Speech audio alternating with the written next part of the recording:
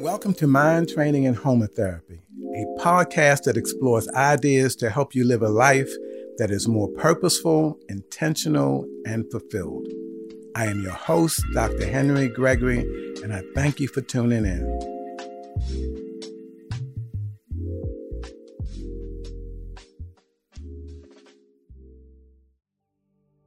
Good afternoon, folks. Welcome to today's podcast. Happy Friday. Actually, today I'd like to talk about happiness a little bit and about a tool that can help us to go deeper into a state of happiness. So part of the issue with happiness is we get confused a lot. I think we get confused between happiness and pleasure. We spend a lot of time trying to feel good by engaging in pleasurable activities. The problem is they generally have a cost to them. And pleasure has to do generally with gratification of desires. And yes, we get some relief. We may get a high, a little bit of dopamine is released, but it's short-lived. It's short-lived. So what happens with pleasure is we gratify a desire, but that doesn't eliminate the desire. Matter of fact, the more you reinforce it, the stronger the desire gets. I mean, think about it. Do you know anybody who thinks they have enough money? Have you ever heard of it? Mm-hmm. Anybody who thinks they have enough power or pretty much anything else. So, if we get in that seeking pleasure, that gratification of desire mode, that over time becomes an addiction. That becomes an addiction. And an addiction implies that something else is controlling us. It's difficult to be happy when something else is controlling you. Very difficult. Happiness, on the other hand, is really about contentment, joy. It's a state of being. It relates to a quality of life, positive mood, feeling capable, feeling competent. So it's not that things don't happen, but I have the sense that I can be okay in spite of what happens. I can handle what happens. Mm-hmm. So it's happiness and it's pleasure. Mm-hmm. And like I said, many of us get deluded by our minds into thinking that pleasure will produce happiness. But again, addiction to pleasure can become enslaving. So the issue is to train the mind to respond differently to events. To train the mind to respond differently. We are getting stimulated, we're getting seduced, we're being attracted all the time through our desires by so many energies and so many entities that it keeps us overstimulated and undernourished. We're constantly being bombarded with energies that are trying to influence how we think, attract us to their products and their ideas, and ultimately control us. So to be free of this and to get to happiness at some level requires some self-discipline. Some self-discipline. As one of my mentors used to say, you have to use the mind to train the mind. And the mind functions best when it's full of love. When it's full of love. My wife used to say that all behavior is purposed to give or receive love. In a larger context, the task is to learn to be full of love all the time. that helps create that contentment, that positive mood, that quality of life that we call happiness. The task is to be full of love all the time, in every moment, in every circumstance. But that's a challenge. Like I say, especially in today's world with so much stuff going on, that's a real challenge. The good news is there are some tools that may help. So today I'm going to talk a little bit about homotherapy. Homotherapy. And homotherapy refers to sciences that come from Vedic knowledge. You've heard of Ayurvedic. With Vedic knowledge, it's considered some of the oldest knowledge on the planet, and it has many sciences that come out of that. Well, the one I particularly want to talk about is the science of bioenergy and how it relates to a process called Agnihotra. Agnihotra. So, we are ultimately energy. Everything is energy.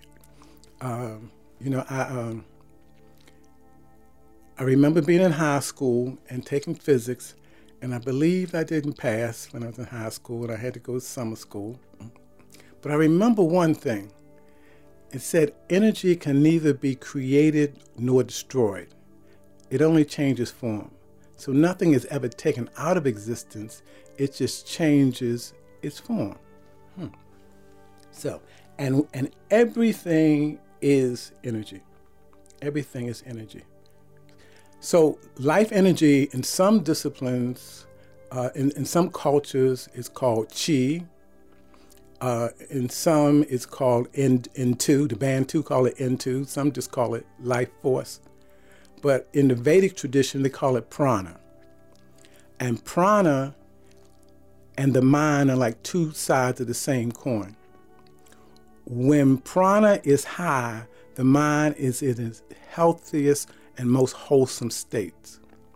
When prana or life force is low, the mind is stressed, the mind is tense, and can be compromised. Because remember, the mind can be very tricky. It can rationalize, justify, defend anything that you want to believe. Because it's like a computer. What goes in is what comes out. It's not like it has the ultimate ability to promote the truth. It's however it's programmed. And that's where the discipline comes in. We do better when we program our minds ourselves and not leave it to other sources.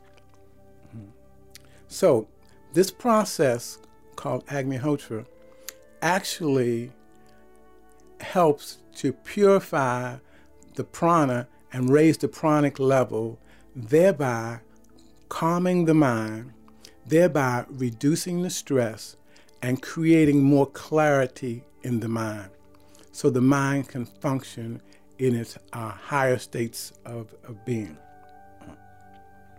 Now, how does it do that? How does it do that? Well, there are basically three parts to it. First of all, Agnihotra is done at sunrise and at sunset. Sunrise and sunset. Now, what do we know about sunrise and sunset? Well, the sun comes up. But when the sun comes up, there's all this electricity, ethers, energy that comes and floods the planet. I'm looking now, you can see light everywhere. And then on some days, it's daytime, but it may be dark, and some of us even start to feel different because the sun is not feeding us that way. And then in the evening, those energies recede. Those energies recede. And that affects us too. Many people in the health field know what's called sundowners disorder, where medication affects certain people differently at sunset than it will at other times of the day. As quiet as it's kept we are a part of nature. We try to be in charge of everything, but we're just a part of nature. So that rhythm of sunrise and sunset is the central biorhythm for our whole planet. It's the main one, not the only one, because we have our seasons, our years, and and longer periods that are influencing us, moon cycles and all of that. But it is the dominant one. It's the one that's most close to us. If you don't believe me, start working the night shift when you're working the graveyard shift. And it can throw your rhythm entirely off. It can throw you off biologically, emotionally, even physically, because instead of rising closer to sunrise and then going down at sunset, you are doing it backwards. Now, many of us are really not in tune even when we work daytime jobs because, in ancient times, people got up at sunrise and went to bed at sunset, But now, since we have lights and all that stuff, even those of us who are not working the graveyard shift may be out of sync with our central biorhythm. So one is about being in sync with this larger cycle, this biorhythm, this sunrise-sunset cycle. Okay. 2 is about the substances that you burn in the process. Because Agnihotra is purification of the atmosphere through the agency of fire. Fire is the great transformer. Nothing comes out of fire like it goes in. Fire changes anything that it touches. So, and in this case, what Agnihotra is geared to do, it's geared to change the level of pollution in the air. It cleans the air. What we don't know is we live in a dirty fishbowl. There's pollution everywhere, not just in the air, in the water, in the food. It's everywhere. And it not only affects our lungs, but it affects our minds, because the body has to work harder and the mind has to work harder. It creates more stress, more tension. So all of that helps to compromise all this pollution. And remember, we're on the tail end of the Industrial Revolution.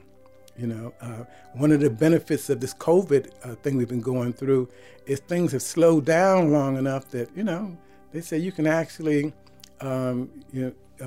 not see pollution over the bridges in San Francisco and Los Angeles as much, or the in India what's that mountain range anyhow, they say you can actually see it now, because there's so much pollution that it has been dominating, particularly these cities. So it's the timing, it's what's burned. What's burned? Well, first of all, you use an inverted copper pyramid. We know that pyramids are a generator of energy, and copper is a element that helps to change energy. Good conductor of electricity and other subtle energies. And this particular one is done in a certain proportion that has 3 levels to it, and the levels represent. The bottom level represents the Earth. The second level, the atmosphere around the Earth, and then the third level is the larger atmosphere, the larger atmosphere, the larger cosmos. So you use this copper pyramid, and you burn cow dung. Now, many of us heard that in certain cultures they could consider cows as sacred. I say, well, why is that?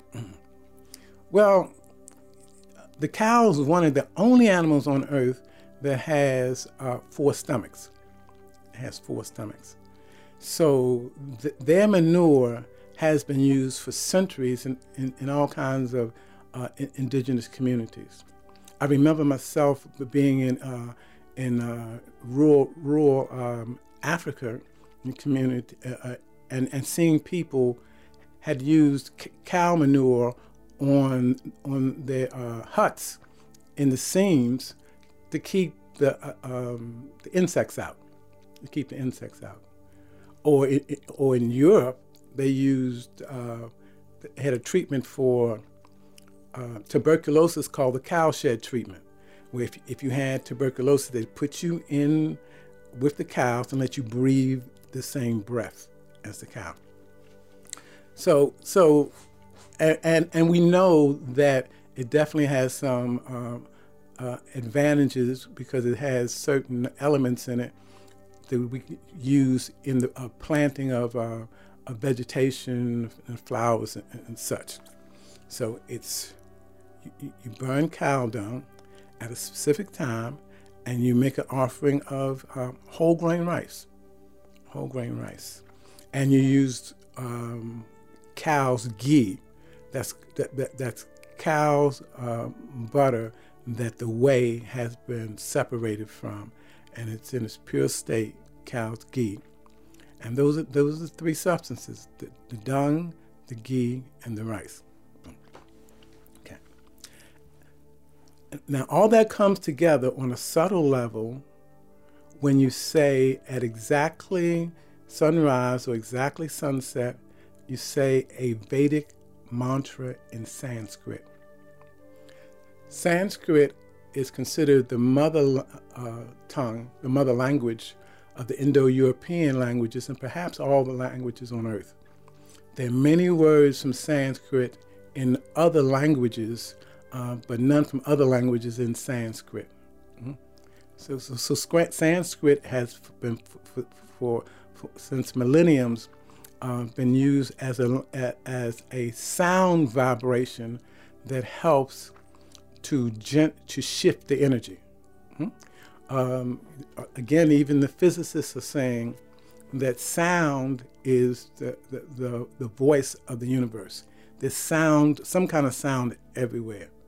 So these are sounds that have been passed down that are specific for, again, lowering the pollution, settling the mind, reducing tension.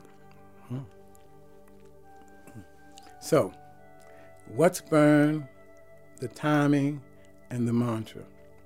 And the mantras go something like this. In the morning, it's Suryaya Svaha, Suryaya Idam Namama. Make the offering. Prajapataye Svaha. Offering. Prajapataye Idam Namama. So, Svaha means offering. Idam Namama means not my will, but thy will be done. It's an affirmation of surrender. It says that I submit, I surrender to the higher intelligence that's known by many names. And incidentally,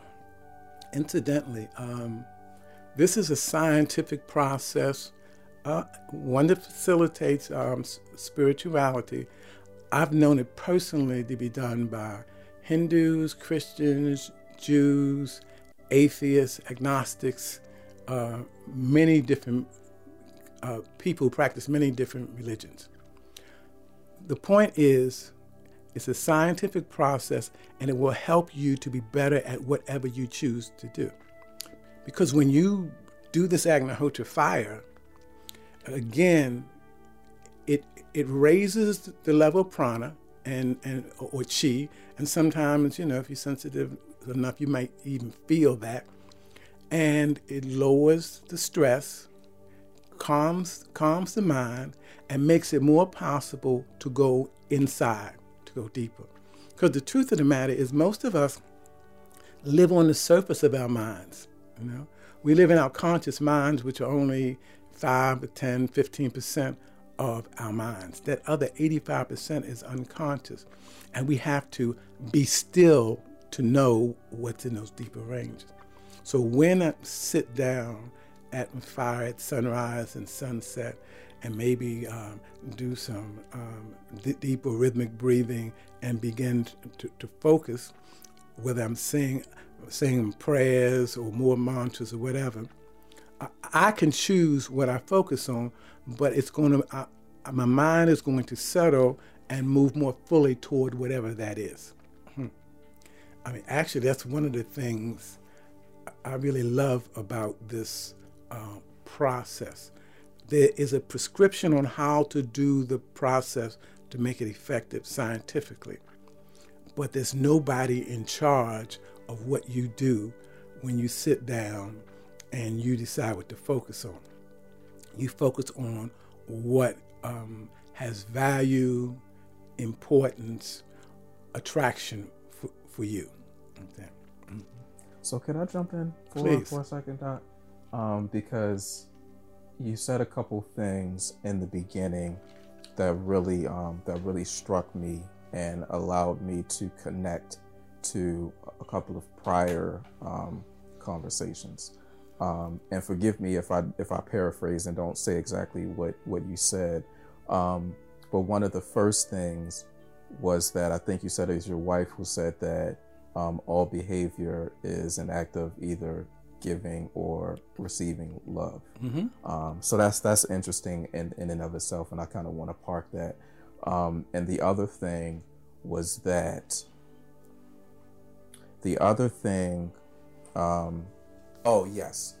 so you made a statement that was sort of, I guess, relating to contentment, right? Like being aware that everything may not be okay, but being okay with the fact that not everything is okay, mm-hmm. or it may not be the exact way that you like it. Again, I'm paraphrasing, mm-hmm. right? So if we connect that back to prior lessons of emotional intelligence mm-hmm. and fear, would you say that it is not possible to operate from a space of fear and actually be happy? Going back to, the kind of the concept of happiness. Can you be happy and operate from a space of fear at the same time? No. Okay. No. Because fear is you're actually trying to avoid something. Mm-hmm. What Marley said, you're running and you're running and you're running away, but you can't run away from yourself.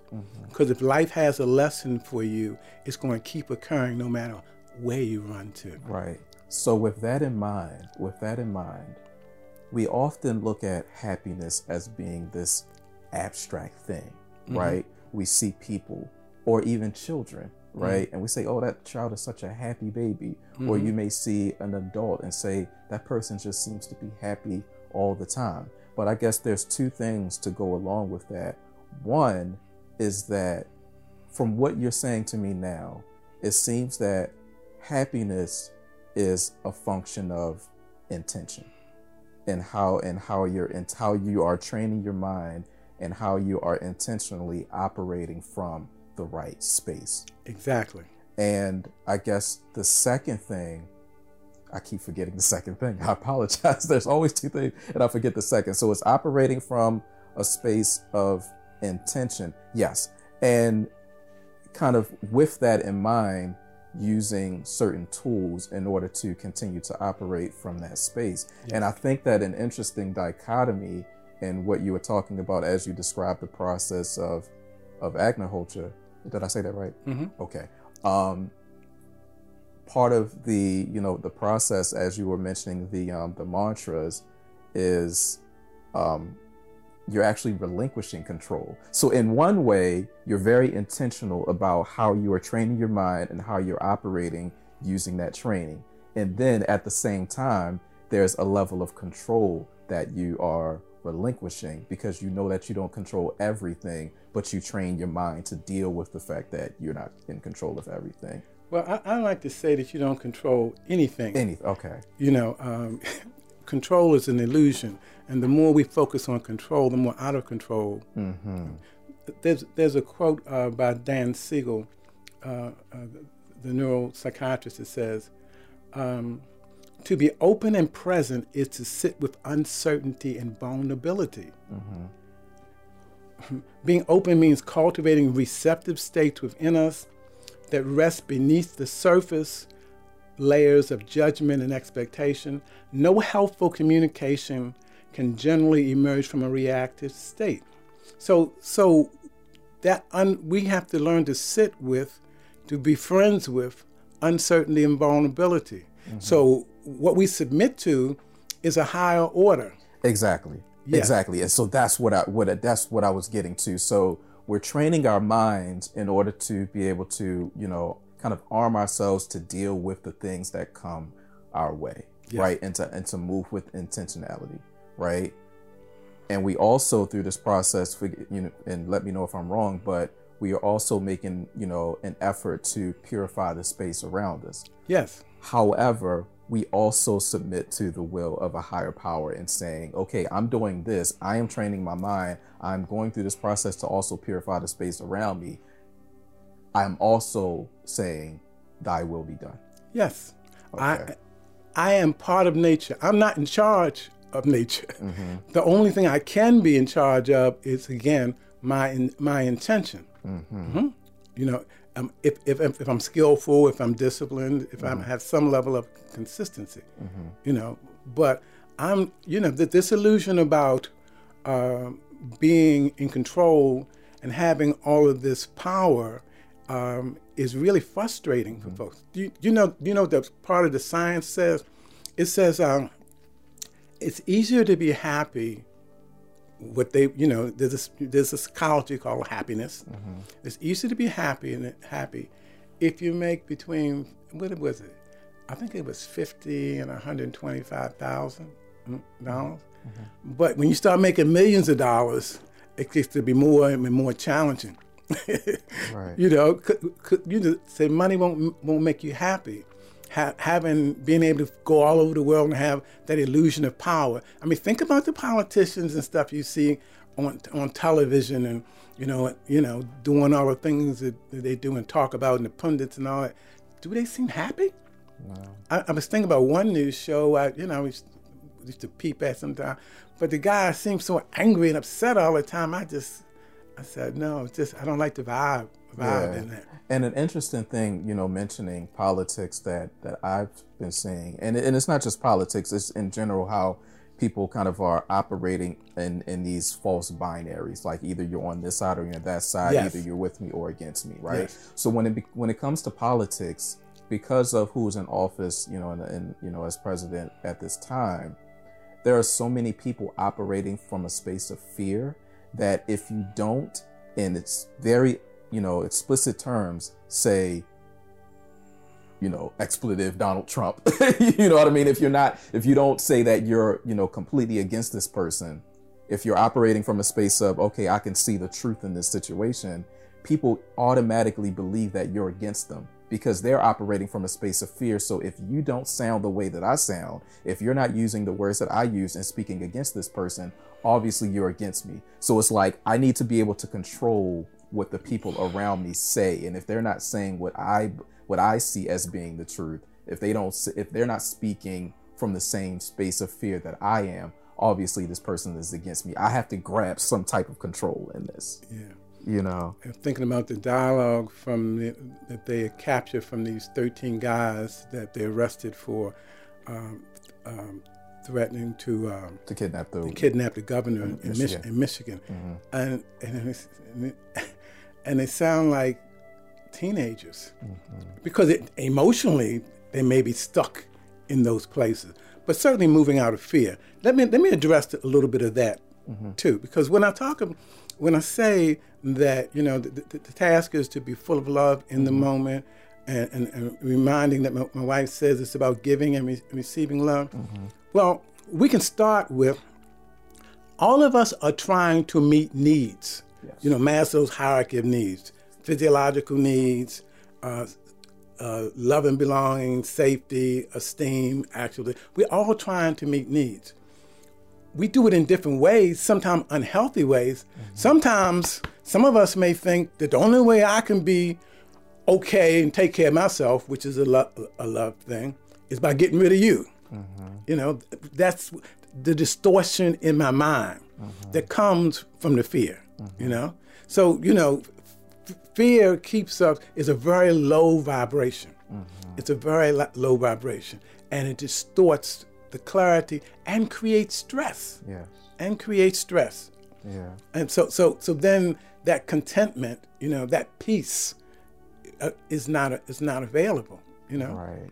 And then, you know, the other side of it, you got to try to control stuff more and more. Yeah. And everything becomes an option. Yeah, exactly. So we're grasping for control, and then also we, lean more towards trying to find these pleasures, but the pleasure doesn't actually equate to happiness. So for instance, there are a lot of people that are emotional eaters, right? Yes, and they exactly. feel like, okay, I'm depressed, I'm upset, so I'm going to have this big bowl of ice cream because I feel like that's going to make me happy.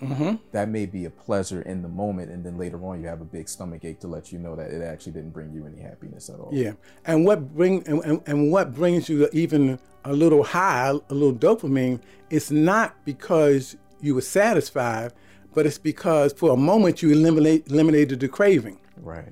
You know. Right. But again, and the more you do that, the more the addiction and the cycle becomes, becomes reinforcing on its own. Right.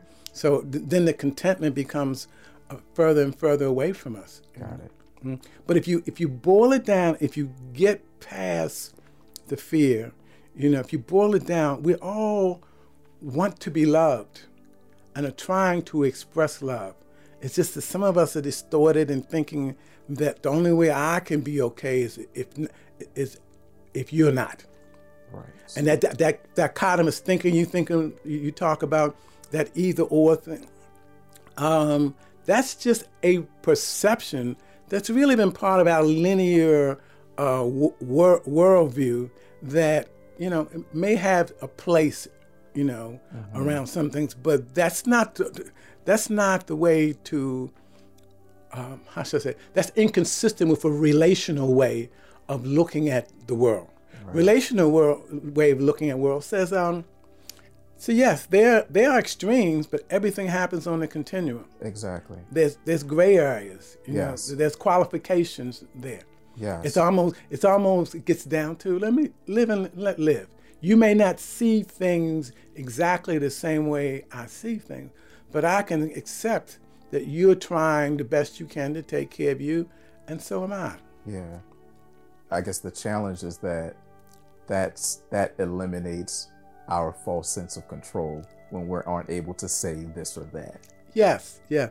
And that, again, the powers that attempt to control and manipulate us, divide and conquer is one of the oldest hustles on the planet. I mean, you always have to have somebody on the low end of the totem pole. Excuse my language. You always have to have a nigger.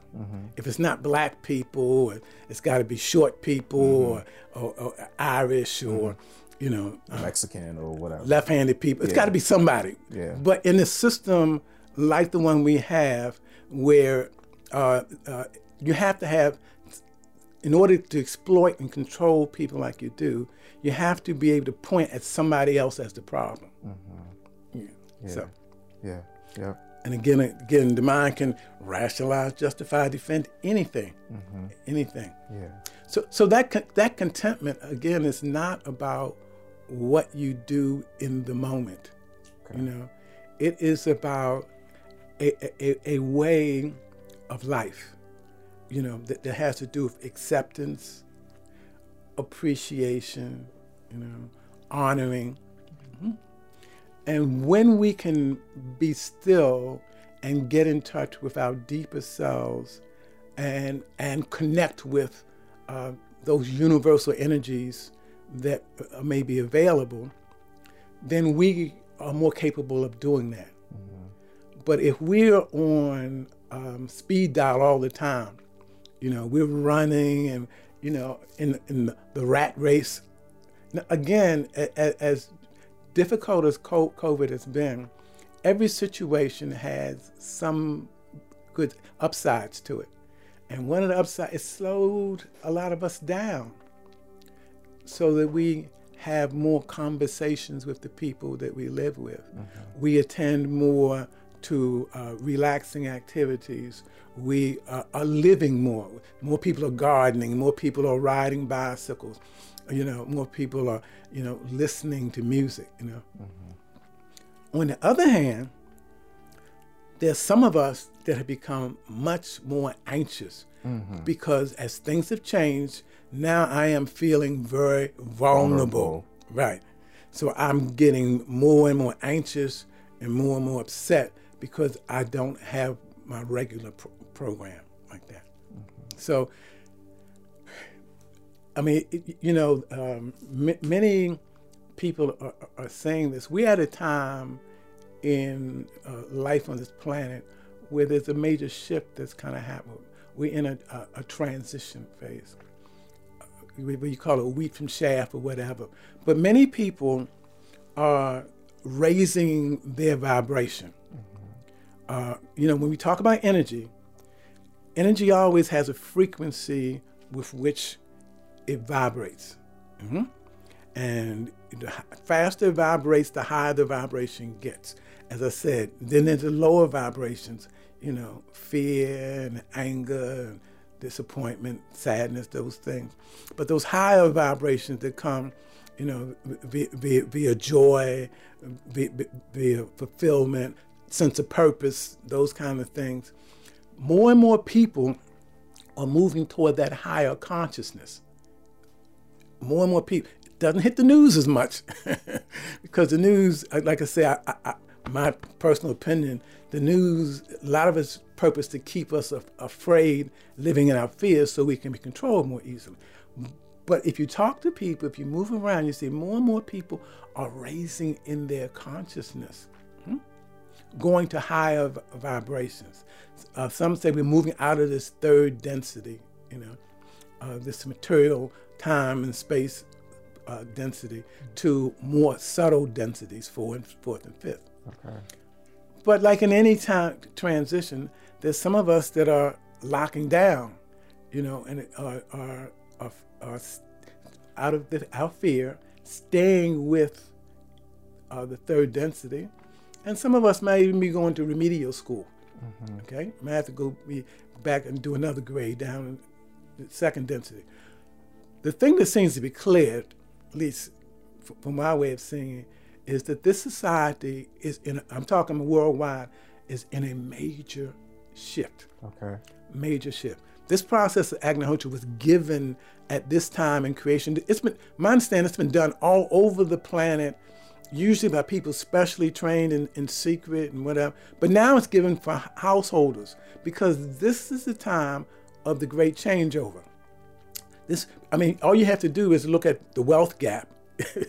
We have it's unrepairable with the same mindsets that created it.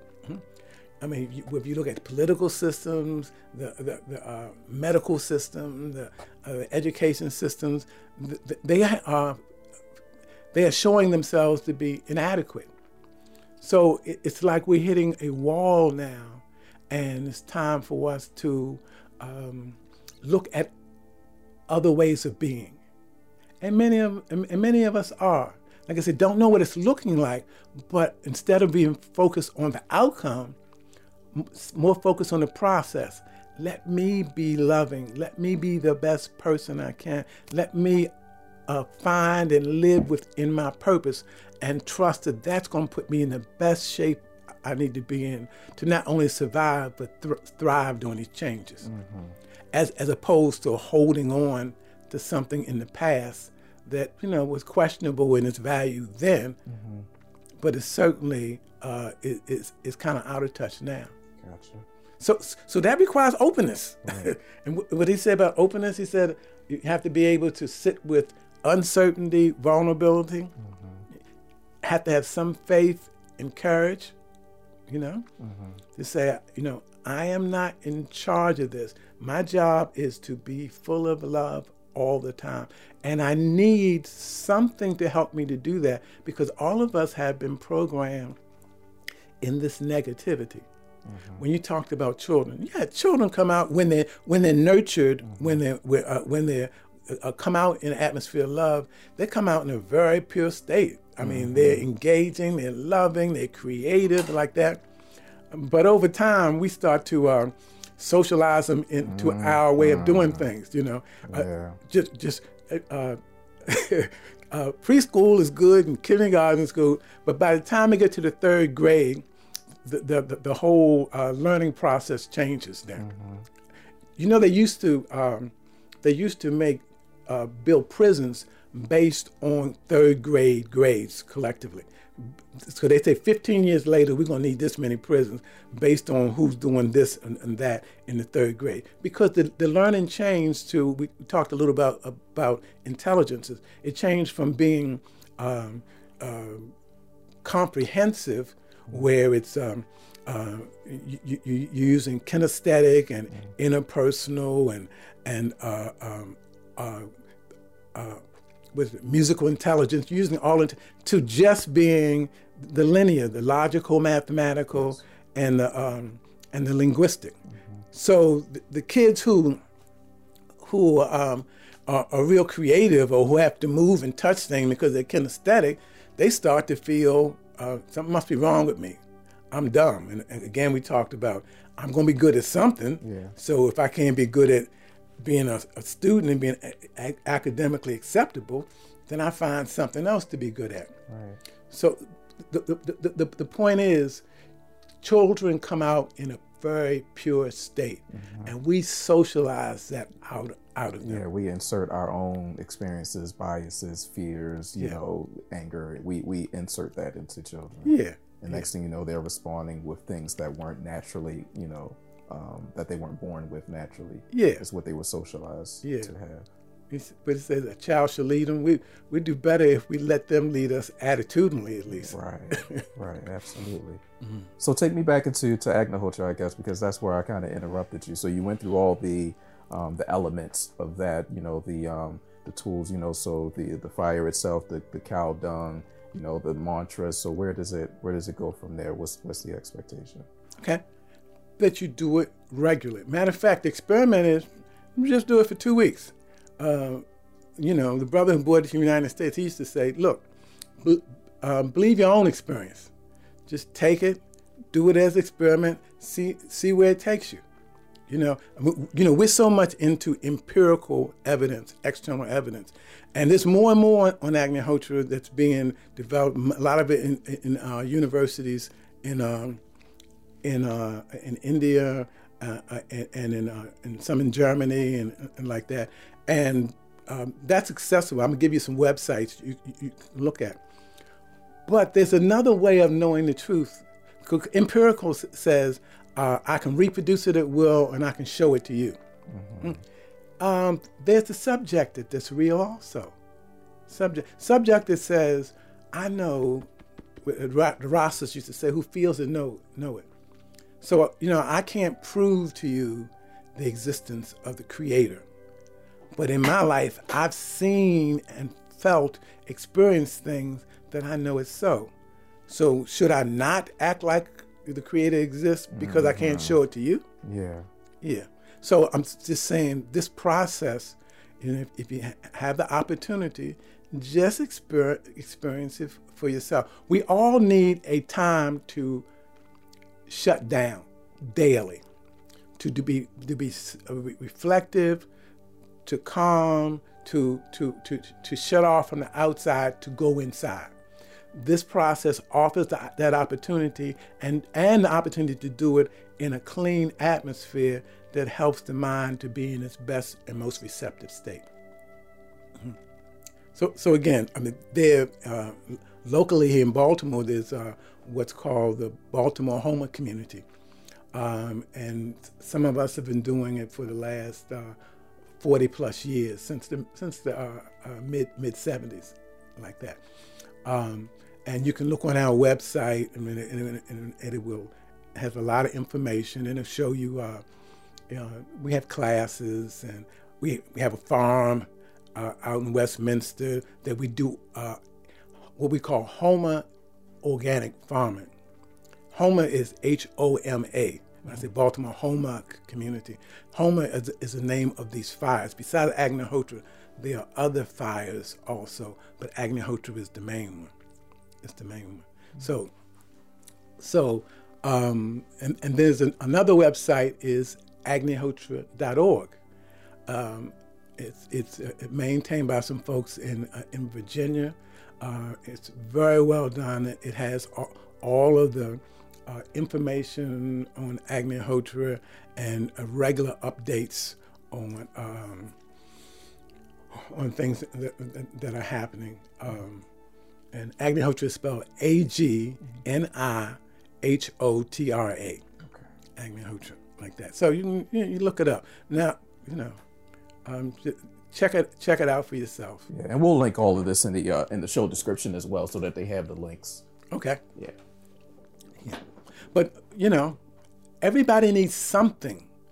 Everybody needs something. We're past the time when you can have a laissez-faire approach to your health and welfare and be okay. Mm-hmm. There's too much coming at us. Mm-hmm. You use the word intentional. We have to be intentional or deliberate. So I would say to you, maybe try this, but find something.